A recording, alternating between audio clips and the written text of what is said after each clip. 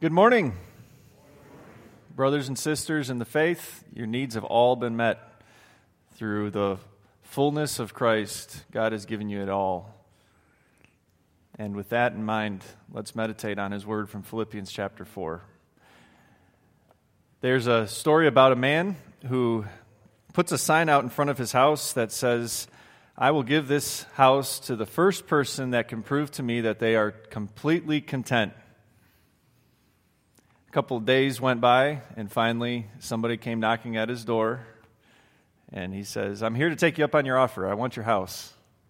To which the man said to him, "Well, are you completely content?" The man at the door said, "I'm completely content. I have everything that I need. I have a good family. I have a good paycheck. I have a car.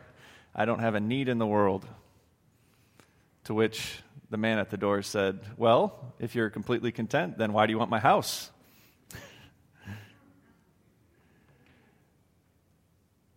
Contentment is having no need at all. In fact, contentment is wanting only what God has given you, what you have. And we're talking about contentment this week because if you're just joining us over the airwaves or otherwise, we're in the middle of a sermon series called 3 Things You Cannot Do with Mammon. That word mammon is anything and everything that you have, from your salt shaker to your Subaru, to your stocks, to the street address, to your properties, to everything. Everything, big and small, in between is your mammon, what God has given you on loan for you to have in this life. Last week we talked about what mammon is, and it's not yours. Mammon comes from God, and it belongs to Him. And this week, we talk about mammon, and it cannot bring you contentment. It cannot bring you ultimate peace in your heart, the things that we have in this world. To start off the discussion about mammon and contentment, let's do a little exercise. This is a really neat piece of journalism done by 2 people, Peter Menzel and Faith D'Aluzio. They get the credit for doing this.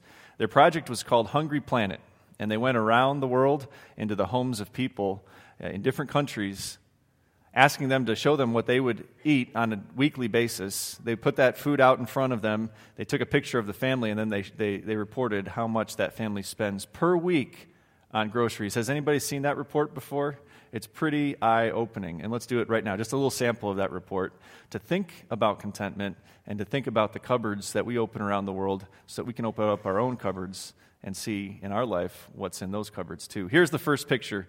It's from Italy. This is the Manzo family. You can see them. They live in Sicily. Nice family. Does anybody want to guess how much per week they spend on groceries?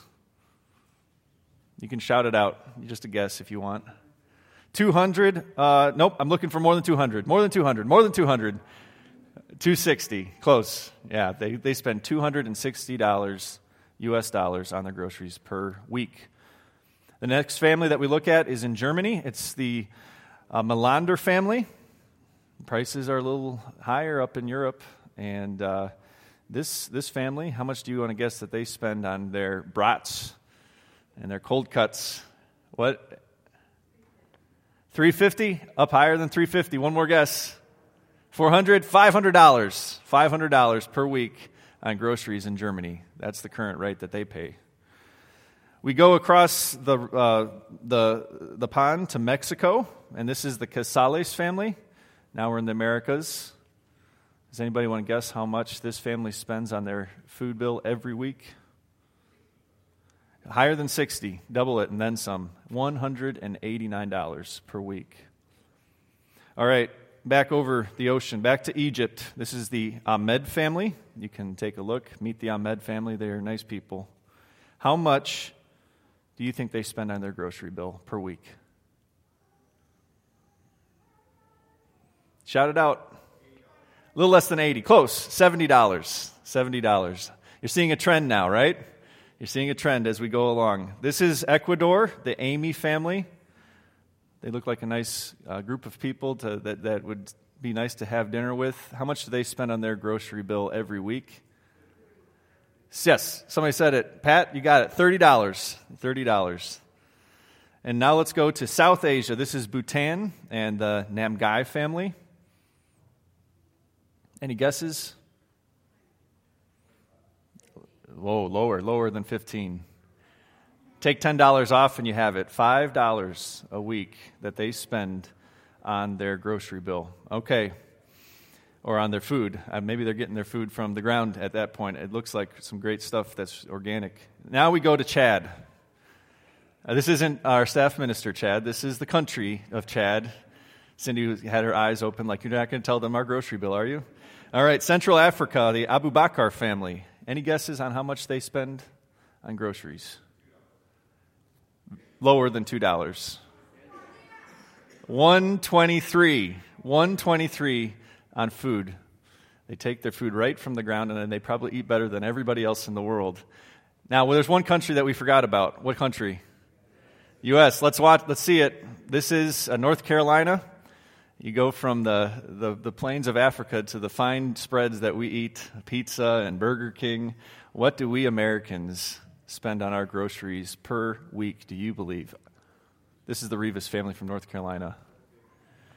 You say $450, you're close. $481 that we spend on just the food in our houses. That's the cupboard, that's our pantries. That's not all of our mammon, that's just some of it. Now let me ask you, did those families that didn't have much or spent very little on their groceries, did they seem any less content than the families that spend $400 and $500 on their groceries? No? Not in those pictures, at least. How content a man is not how much he has, but on how little he needs. And Paul says it this way in Philippians 4. He's had the cupboards that you saw there that were full. He's been rich and he's been well fed. He's been poor. He's lived on a little bit before, and he's had almost nothing. He's had both of those cupboards. And he says that he's found the secret to contentment in any and every situation. And it's not wrapped up if he has the latest iPhone, and it's not wrapped up if he's homeless, because at times he nearly was. His contentment is wrapped up in something bigger. And I want you to open up your cupboards of your life now. Think about your pantry, perhaps, but think about everything that you have under your possessions, in your possessions. Do you find contentment in how much you have or on how little that you need? The answer to contentment this morning that Paul talks about is found only in a Savior God who brings us full and complete contentment. That song that we just sang, that song of our Savior that fills us up. And he talks about it beautifully in Philippians. Philippians, the background to the book is this. Paul is writing this upbeat, friendly letter to friends that are living in this town that's in modern-day Greece called Philippi. It's a remote town, and he's done ministry there. He's done missionary work. He's gotten some friends. He writes them a letter explaining the fullness of the gospel, this encouraging gospel. And he says no less than 11 times throughout this book, rejoice. In fact, that's the whole theme of the book. And he says it in the last chapter when he's giving these greetings to friends. He reminds them again, rejoice. And these are the words that really summarize the whole book of the Philippians. It's up on the screen, Philippians 4, verse 4. Let's read it together. Rejoice in the Lord always. I will say it again, rejoice.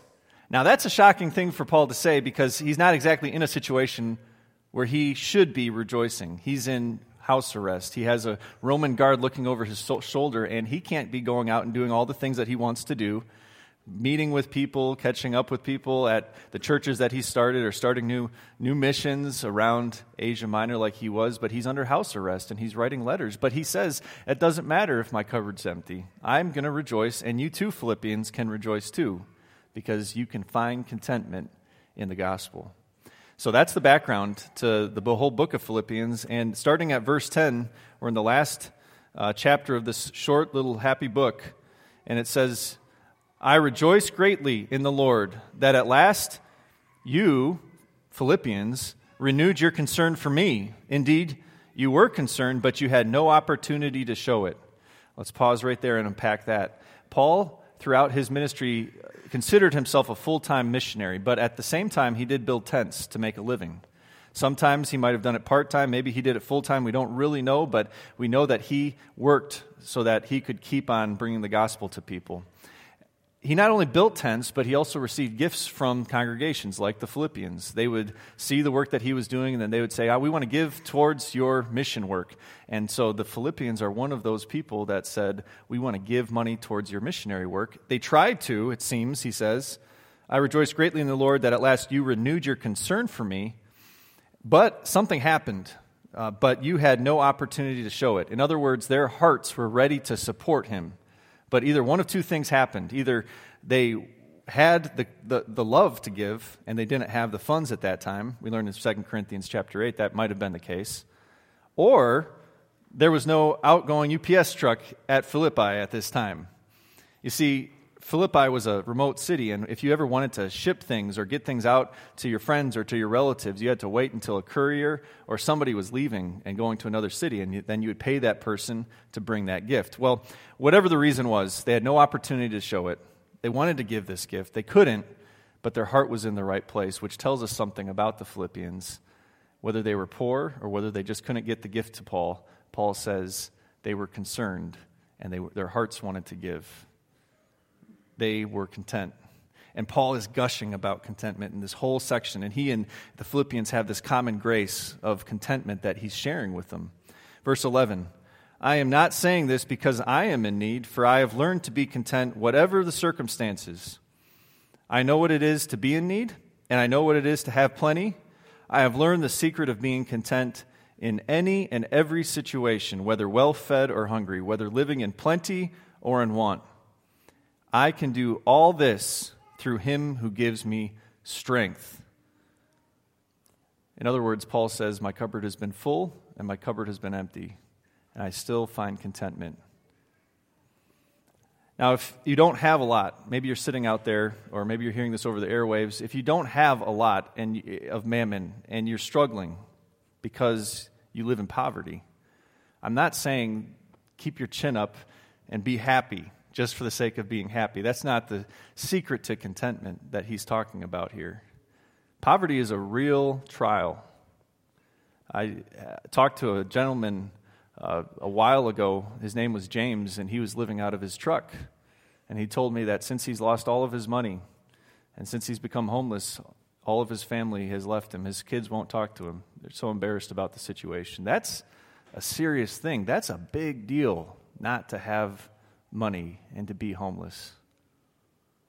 That's a trial.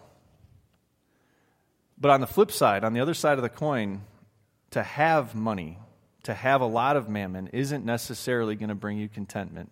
And it's not necessarily going to bring you happiness.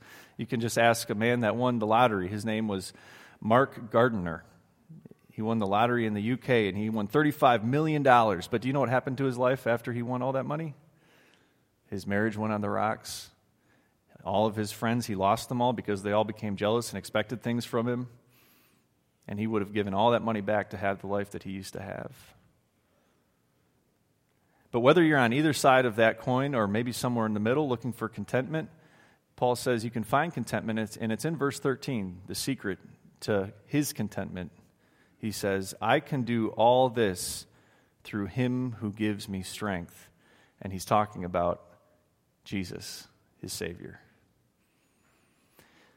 This verse, maybe you teen athletes, maybe you might post this verse, I can do all things through him who gives me strength, on your locker, or maybe you use it as a motivation to get through some kind of struggle in your life, or maybe to beat addiction, and that's great and all, but look at this verse in context. It's actually more about contentment than it is about all those other things. Because if I'm a James living out of my truck, this verse is saying to me, it's not about your situation. It's not about living out of your truck. It's about your Savior, who is your strength, who's sitting in the driver's seat, who puts his arm around you and who says, you can do this through me who gives you strength. You can live with a little bit because I'm your all in all. And then I can say, I can do this through him who gives me strength. And on the flip side, if I have a lot of wealth and I'm worried about keeping it, I can have a Savior who sits with me and who says, I've given you all that wealth, and I've given you everything that you need, and I can take all of that away, and if I do, I'm still going to be here in the driver's seat of your life too. And I can be totally content saying to myself, with everything that I have in the world, I'm going to be content, not because of the mammon or the wealth that God might or might not take away from me, but I can be content because my Savior is driving my life, and He's my contentment. I can get through this through Him who gives me strength. It really gets down to this. In chapter 3, just a chapter before, Paul says this about his contentment. This is what's at the center of his whole life, whether he's rich or whether he's poor.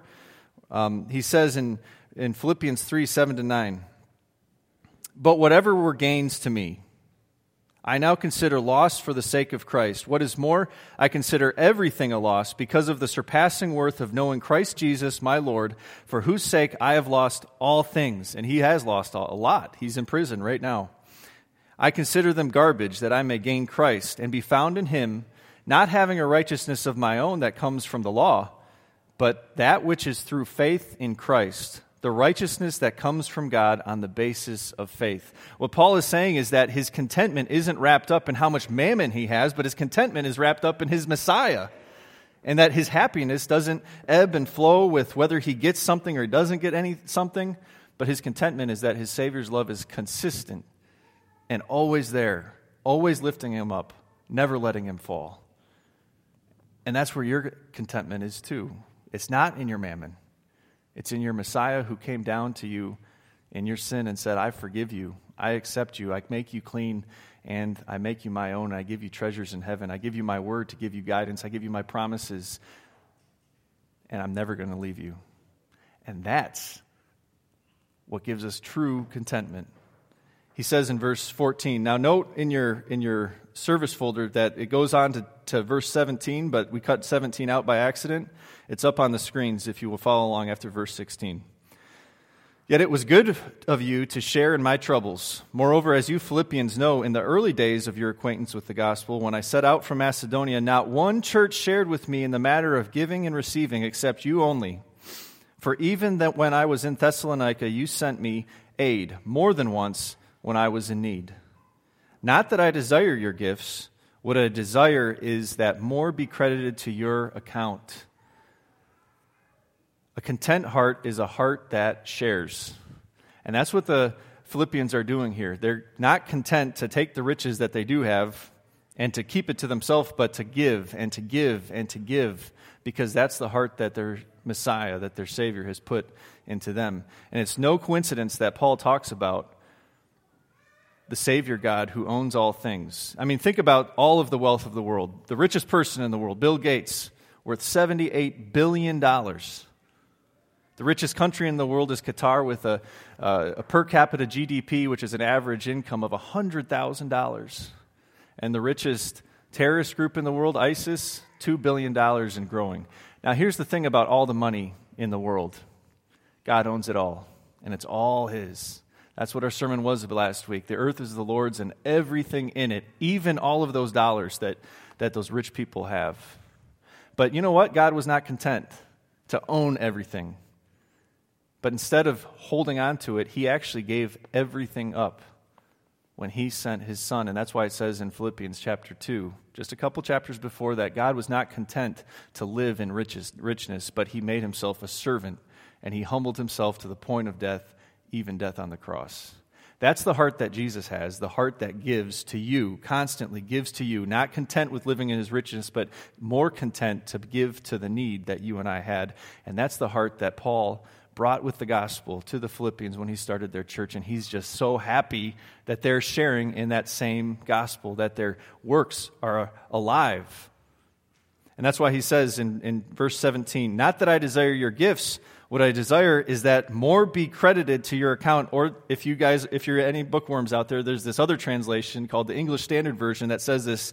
It says, "I seek the fruit that increases to your credit." In other words, fruit is a term that is used in investing. There's a principal, and then there's the interest that gains on top of that. Paul says the principal is your Savior and everything that He put down for you, but I'm interested in seeing your faith grow fruit on it. I'm interested in seeing the principle grow in interest, and seeing the gospel that started in you, that's implanted in you, the promises of the gospel start to share with other people. That's the fruit of the Spirit that he sees going out into the world. And he's happy for that. A content heart is a heart that gives, just like the Savior that gave to you. And finally, he says here, verse 18, I have received full payment and have more than enough. I am amply supplied now that I have received from Epaphroditus the gifts you sent. The Philippians not only sent gifts, but they sent a person, Epaphroditus, to help Paul. And he says, you met all of my needs that I need. They are a fragrant offering, an acceptable sacrifice, pleasing to God. And my God will meet all your needs according to the riches of his glory in Christ Jesus. To our God and Father be glory forever and ever. Amen. Take note of that verse that's in bold in your service folder. And my God will meet all your needs according to the riches of his glory in Christ Jesus. And then, look on the screen and tell me, have you ever seen this man before? Do you know who this is? Anybody? Not there yet? It's up on there. It's coming. Anybody know who this is? Warren Buffett, one of the top 5 richest people in the world today. He's made his fortune off of Berkshire Hathaway. He is worth $73 billion, with a B, dollars. To put that in us poor people terms, let's imagine that a 40-year-old gets Warren Buffett's estate. That 40-year-old would have to spend $500,000 per day for the rest of his life to exhaust Warren Buffett's estate. I don't even know if I could do that, if I could try. Okay, so let's imagine for a minute that you have a cause. You have a charity that you want to go to Warren Buffett and say, Mr. Buffett, I need you to give to my charity. It's a really important charity. It's a really great charity. It helps a lot of people. Maybe it's breast cancer. We're in Breast Cancer Awareness Month. But you go to him with your charity in mind, and you sit at his desk. Somehow you get an audience with him. You're sitting there at the desk with Mr. Buffett behind it, and you ask him, Mr. Buffett, could you please, considering who you are and what you have, could you please give to my charity? And you wait with bated breath as he pulls out of his drawer his checkbook, and he opens it up, and your eyes light up. He's going to write a check. He starts writing a check, and he signs his name, and he rips it out of that little checkbook, and he hands it over to you. You take it, and he's written you a check for $10. What would you say to Mr. Buffett? Would you say thank you? You might say thank you if you're taking every dime, but you know Mr. Buffett. You know what he has. And you know he could do better than $10. You'd hand that check back to him and you would say, Mr. Buffett, you gave out of your riches, but I'm asking you to give according to your riches. Now look at that verse again. You're coming to God, and you're saying, God, I have a need. God does not give out of his riches, and he doesn't cut you checks for $10 when you know that he owns the whole world. The world is his and everything in it. When you open up your cupboard and you say, God, I need, look at this verse. He's fulfilled it, and he says in his word that he's taken all of his riches, and he hasn't given out of his riches, but he's given according to his riches. And who has he given it to? To you. To you. Exactly what you need in your cupboard. Whether it's full, whether it's empty, or anything in between, your cupboard is full of God's grace and his full riches that are in Christ Jesus, who's taken away your sin and given you riches in life and in heaven, spiritually, forever. So open up your cupboards and be content. Your Savior's there. Amen.